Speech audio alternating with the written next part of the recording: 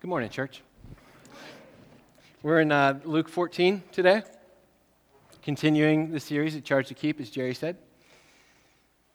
And I'm going to be very blunt with you, as Jerry already said, that the charge to keep today is humility. The book of Luke was written by the same author as the book of Acts, and Luke is sort of Jesus going into Jerusalem, and Acts is the church spreading away from Jerusalem. And here we have another familiar scene for Jesus with the Pharisees who are trying to trap him in his words.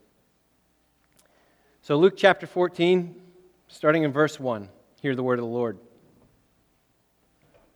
One Sabbath, when Jesus, went to dine at the house of a ruler of the Pharisees, they were watching him carefully.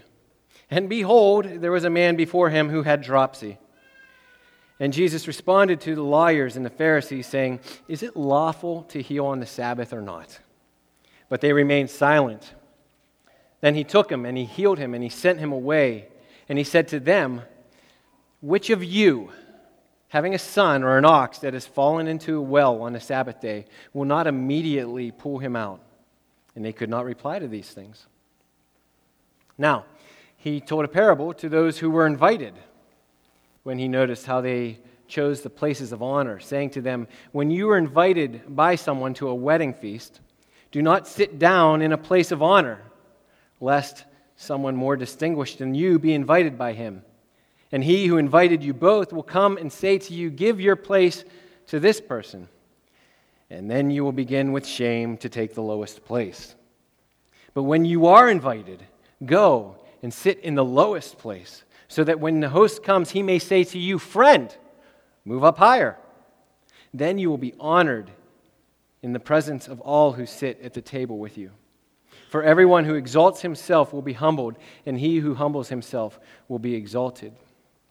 He said also to the man who had invited him, "When you give a dinner or a banquet, do not invite your friends or your brothers or your relatives or your rich neighbors, lest they also invite you in return, and you would be repaid. But when you give a feast, invite the poor, the crippled, the lame, the blind, and you will be blessed, because they cannot repay you. For you will be repaid at the resurrection of the just." Let's pray. Merciful, loving God, you've given us your word for teaching, for reproof, for correction, and training in righteousness, that we may be complete, equipped for every good work. We pray that our hearts would receive your word, and that the words of my mouth and the meditation of all of our hearts would be pleasing to you, our rock and our Redeemer. Amen. In our world today, the biggest parties that we go to are weddings. And while the wedding ceremony is more significant event in terms of the relationship, in terms of covenant, in terms of worship, by far more time and more money are spent on the reception, because that's the party. And here we see Jesus going to a party, and yes, it is thrown by a Pharisee who's pretty strict in law upholding, but it is still a party. But you know what I'm glad for? At wedding receptions, we get place cards. And so, if you've been to a wedding reception recently, I'm sure you've played this game that I play all the time. You walk up to the table, you see the triangular folded pieces of paper, you notice they're alphabetical, you quickly find your name, and then you hover and linger just a little bit longer because you're paying attention to numbers. You're trying to see who it is that you have to sit with, right? That's the beauty of the big party, is we've got place cards. We know where we are supposed to sit. But if you've ever been to a party or a dinner that is just a dinner, and it's just one house, and it's just a table's worth of people, it gets a little bit more awkward. You're sitting around, you're playing games, and then the host says, "All right, it's time for dinner," and you go to the dining room table. Where do you go? Well, here it is, practicality in the Bible. Jesus tells us, go sit at the foot of the table as far away from the host as you can. Why? Because if you sit at the head and someone like Tom Hanks, and the reason I say Tom Hanks is because he's like generally the universally most loved person in the world. He just makes good movies, and he stays out of the news, right? So if Tom Hanks walks in, you get to take the walk of shame because you were at the top, and he's going to sit up at the top now. And because the host isn't going to embarrass himself by telling everybody, get up, move down one seat. He's not going to do that. And then Jesus also says another lesson, if you're going to throw a party, make sure you do it with the right intentions. Make sure you're not discriminating against those that can't pay you back. Invite someone who's an outcast to join you at your party. And at first glance, it seems like, okay, these are great practical party etiquette lessons. Dale Carnegie could have put them in How to Win Friends and Influence People. They're just easy. We can easily just apply them to our lives, and they will keep us from looking silly in front of people if we ever have to walk down, or they will make us look charitable in front of other people. But this is the Word of God, and surely it has more than just practical party applications. And so my hope is at the end of the day, you will remember that it is more than just morality, and it is more than just a practical lesson. My hope is that you'll recognize that because of Jesus' example, we should humble ourselves. Look at verse 11. For everyone who exalts himself will be humbled, and everyone who humbles himself will be exalted. So when you're tempted to exalt yourself, be humble so you won't be humiliated. We can all envision this parable. It's a pretty simple mental picture that we have in our heads, whether it's our own dining room or whether it's the Downton Abbey dining room or whether you are picturing where Jesus is and in that room. You can see this table. And whether it's you that is sitting at the head of the table and has to take that walk of shame, or whether it's somebody else, you can feel that knot in your stomach, that shameful, oh man, that's got to stink. We used to go backpacking with the youth group, and we'd walk all day, and we'd have a common meal together at dinner. And Jerry and the other leaders would make a common pot dinner, and then we'd pray, and then we'd assign who gets to eat first. And usually it was the girls that got to go first, and then the people who struggled for most of the day got to go next. But before we could even put a spoonful of food on that first plate, we had this group of kids that would say, I call first seconds. Now, Jerry is a good, godly man, and those kids never actually got seconds. But we do that sometimes. I do that. I call first seconds. We look out for ourselves, and oftentimes we do it at the expense of another person. But let's take this parable outside the realm of dinner. How is it that we lift ourselves up amongst other people? What are those circumstances where we compare ourselves and we think that we deserve more than that person? Do you ever look at someone else's salary and say, I work so much harder than them? Why do I make so much less? Do you ever compare the size of your neighbor's house to yours? The Bible is filled with messages of humility. Proverbs 29:23, one's pride will bring him low, but he who is lowly in spirit will obtain honor. Ezekiel 21:26, exalt that which is low and bring low that which is exalted. Matthew 18:4, whoever humbles himself like this child is the greatest in the kingdom of heaven. James 4:10, humble yourselves therefore before the Lord, and he will exalt you. 1 Peter 5:5-6, God opposes the proud, but gives grace to the humble. Humble yourselves therefore under the mighty hand of God, so at the proper time he may exalt you. See, humility recognizes that God is God and we are not. If you put yourself at the top, the only direction you have to go is down. But if you put yourself at the bottom, the only direction you have to go is up. It's like the text that Jerry read earlier out of 1 Samuel. Jesse's older sons were there. They were ready. They were there for the sacrifice, but David wasn't. He was out working. He was tending the flock. He wasn't ready to meet the prophet. But who did God anoint? The working person, the youngest, the humble. So look at what Jesus says at the end of his commentary on their rushing to get the best spot. It's not just a command to go take the lowest spot. It comes with this piece of wisdom. It's not quite a promise, but this piece of wisdom that we should ponder. Why does he suggest that you take the lowest spot? So when the host comes, he may say, "Friend, move up higher." See, when we take the seat at the bottom, we are able to more easily sit quietly and listen. We're able to be humble, and we are able to wait. When you recognize you're standing at the bottom, you have shown that you see your inability. By putting yourself away from the host, your voice is not going to be heard by the host. And so you have put yourself in this place of submission. But if the host desires for you to come closer to him, if he wants to lift you up, he will lift you up. He will invite you. He will walk you to your proper place and tell someone else to move down. And it doesn't take much to see the analogy that Jesus is using here. God, the host. When we take the lowest spot, it shows our ability to be quiet before him and wait instructions. He desires his leaders to be humble. Then when he is ready, if you quiet yourself, if you humbly await his instructions, if you consider others better than yourself, if you acknowledge his sovereignty, he will show you to a higher position. See, when a person of power loses his quietness and humility before God, and he gives himself a higher place than what God has given him, Jesus tells him he's going all the way back down to the bottom. But God uses the humble. So consider others better than yourself.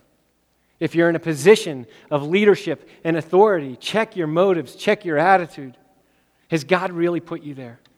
Is he continuing to use your ministry and your leadership as a blessing to other people? Are you falsely practicing humility so you can maintain that seat? Or, if you're on the bottom side, are you falsely practicing humility so that you can be lifted up? Or are you truly humbling yourself, putting others above yourself, waiting, willing to stay low, but waiting to be exalted? So when you're tempted to exalt yourself, be humble so you won't be humiliated. Jesus then turns his attention to the man who threw the party. In verses 13 and 14, "But when you give a feast, invite the poor, the crippled, the lame, the blind, and he and you will be blessed, because they cannot repay you. For you will be repaid at the resurrection of the just." A quick aside, if you read verse 12, there's two questions that I asked myself that we're going to just address real quickly. Didn't the man actually invite the man with dropsy? Right? Because there's a man with dropsy there, and is Jesus saying, why didn't you invite it? No. Because verse 7, Jesus told the parable to those who were invited.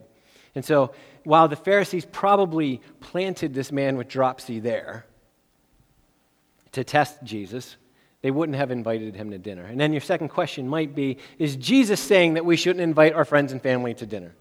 It's a big question. But the answer to that is no, because if we didn't invite our friends and family to dinner, we would be excluding them from our ministry as well. But if we remain exclusive to those people, our friends, our family, who can repay us, we are missing out on the blessing that comes from true charity. So back to the second point, when you're tempted to exalt others, consider exalting the humble. And one way we can make sure that we are not exalting ourselves is by being sure that we are looking after the humble, by befriending people in different social situations, social standings. By befriending them, our hearts are changed. Those conversations that are real awkward at the beginning become more natural, and they become more productive. Our students went to Atlanta this summer to work at Safe House, which is a homeless ministry. And one of the great traditions that I love at Safe House, on Mondays, They tell all the kids that got off the bus to go up the hill to Woodruff Park and invite the homeless people in Woodruff Park to lunch. And Woodruff Park is about a block and a half long. It's a big green space, and it's got about 200 homeless people sitting around playing chess, wasting the day away. And our kids go and talk to them and invite them to lunch. And at about 1 o'clock, everybody starts to come back down. But before these people can get their grilled cheese sandwiches, our kids are putting on gloves and washing these people's feet. A couple of the testimonies from these kids. Between serving people food, washing feet, and just communicating, I got a chance to get out of my comfort zone. I noticed I started actually wanting to help others instead of feeling obligated. Another kid says, I'd always seen the homeless population as a group of individuals who had made bad choices and suitably had to face the repercussions. The faith that many had, though, in God throughout their struggle was the most astounding thing to witness. It was beautiful. The way we were able to learn each and every person's story made me realize that you can never judge anyone before learning their story.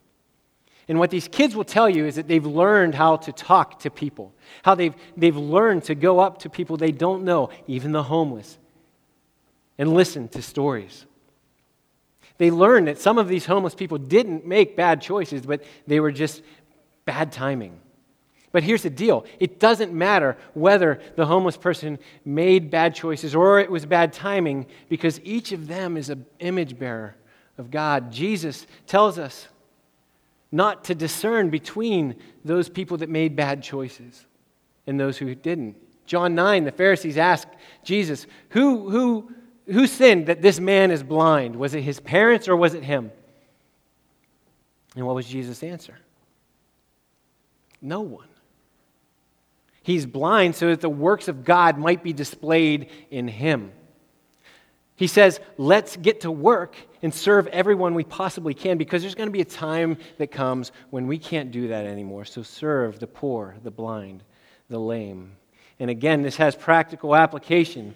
And while it is good advice, it is a parable, which means it's not necessarily about throwing parties for the poor. The reason we don't get to discriminate between the homeless man that made the bad choices and the homeless man that fell on hard times is that we all, he and I and you, have the same story, that we are all incapable of pleasing God on our own. Every one of us is totally depraved. We all need a Savior. And some of us know that, but there's a lot of people that don't. And how do those that don't know learn without being told? Jesus can appear to them in dreams, but the Scripture's full, and it tells us that it pleases Him to use us, those who do know. So if you are in this room today and you know the saving grace of Jesus Christ, you are the rich man. You are the rich woman in this story. Invite the poor to dine with you. Make sure that you are taking time to speak with people outside of the church, those who don't know the saving grace of Jesus Christ, and let them know of the riches that you have. Westminster Confession, chapter 35, since there is no other way of salvation, than that revealed in the gospel. And since in the divinely established and ordinary method of grace, faith comes by hearing the word of God. Christ has commissioned His church, not the building, the people. If you know Jesus, me, He's commissioned His church to go into all the world to make disciples of all nations. And that's what this whole sermon series has been about. Making disciples by living out these charges.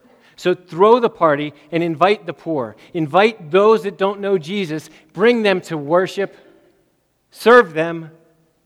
And you will be blessed because they cannot repay you. And why can't they repay you?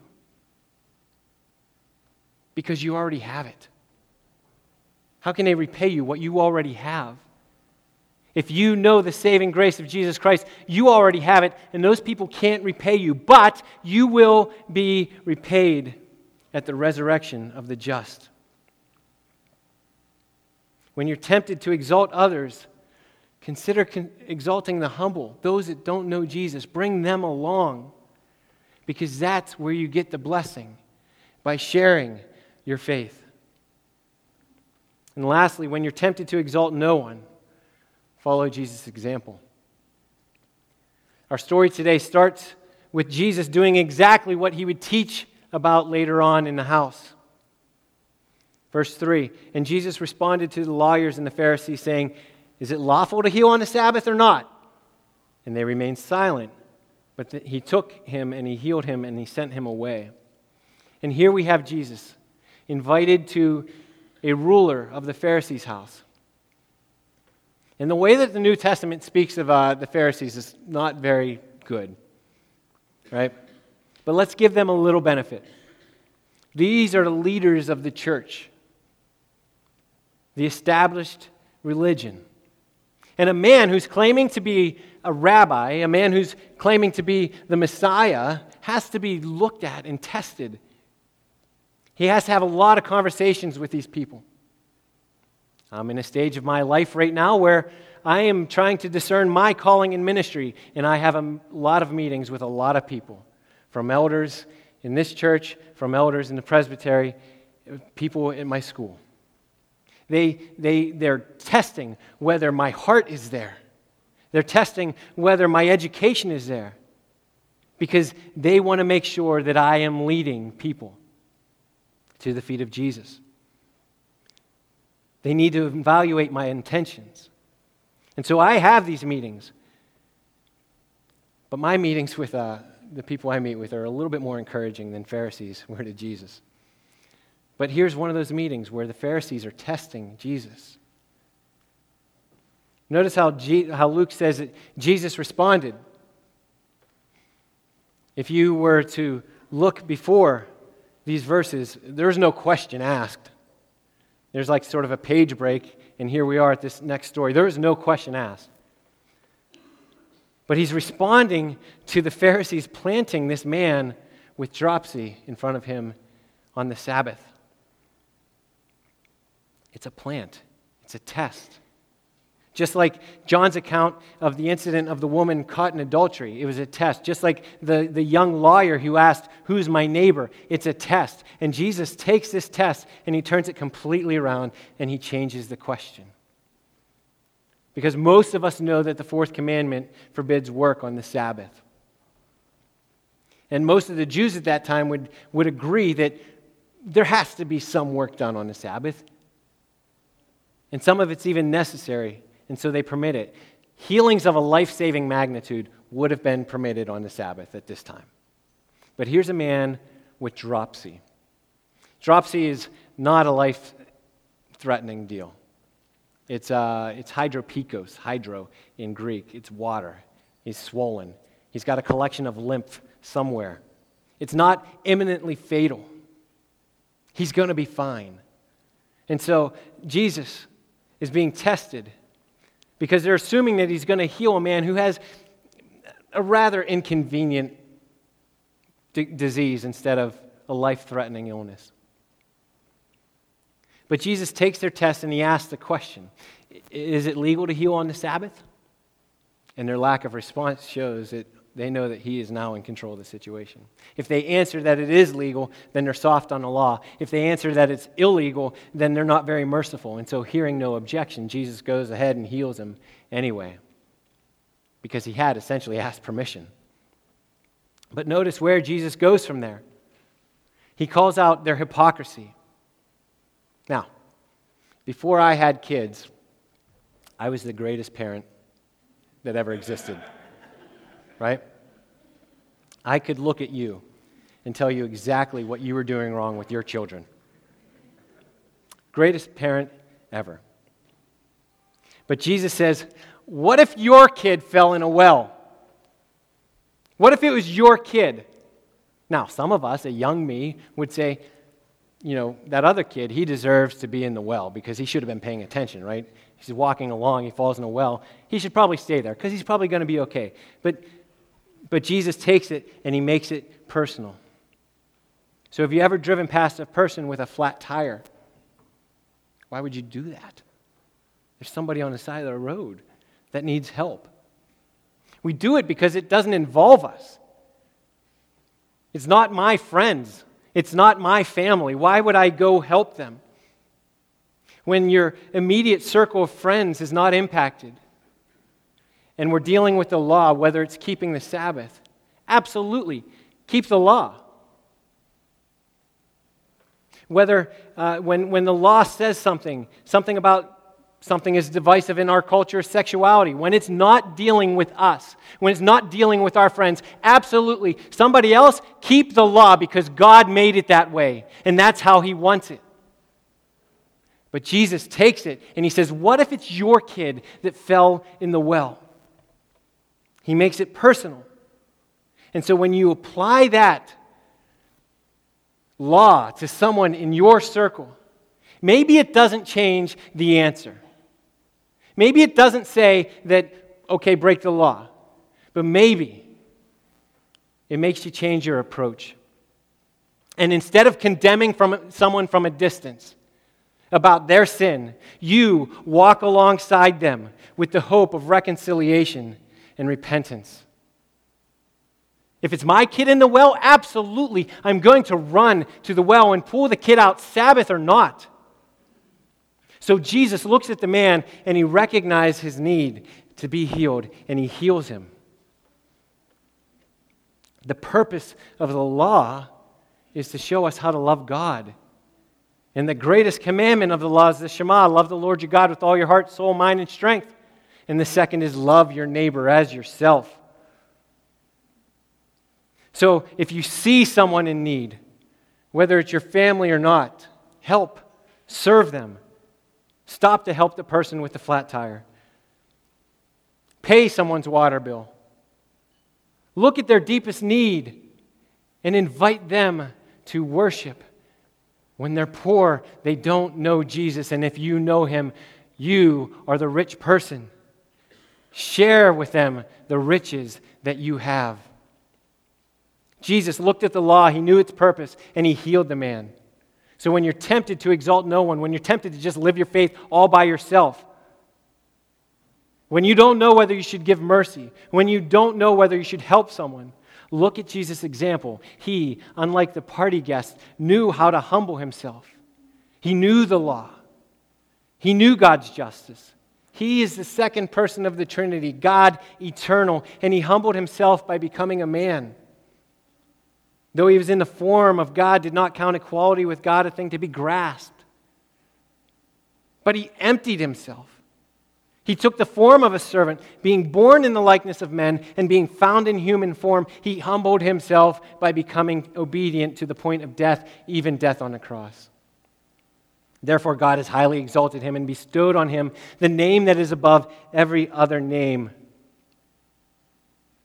So that at the name of Jesus, every knee should bow in heaven and on earth and under the earth, and every tongue confess that Jesus Christ is Lord, to the glory of God the Father.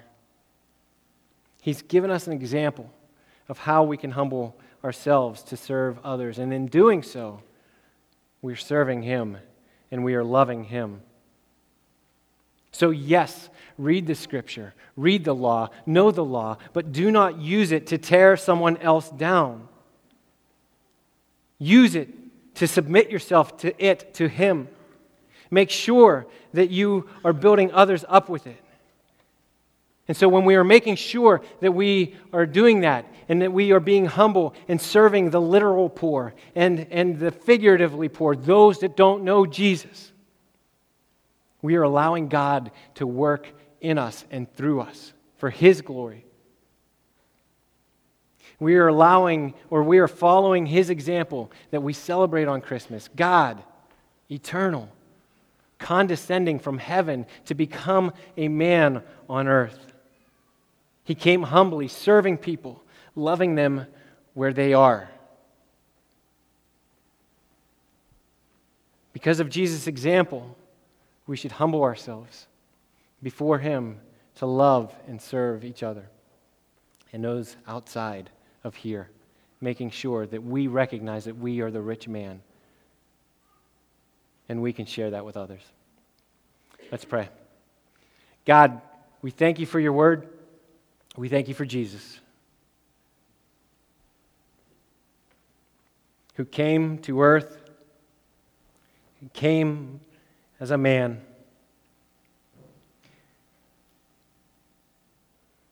lived a perfect life, and paid for our sin. God, use us. Humble us before you.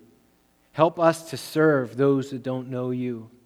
Help us to give the riches that you've given us to others. Use us, God. Fill us with your Spirit. And use us. In Christ's name, amen.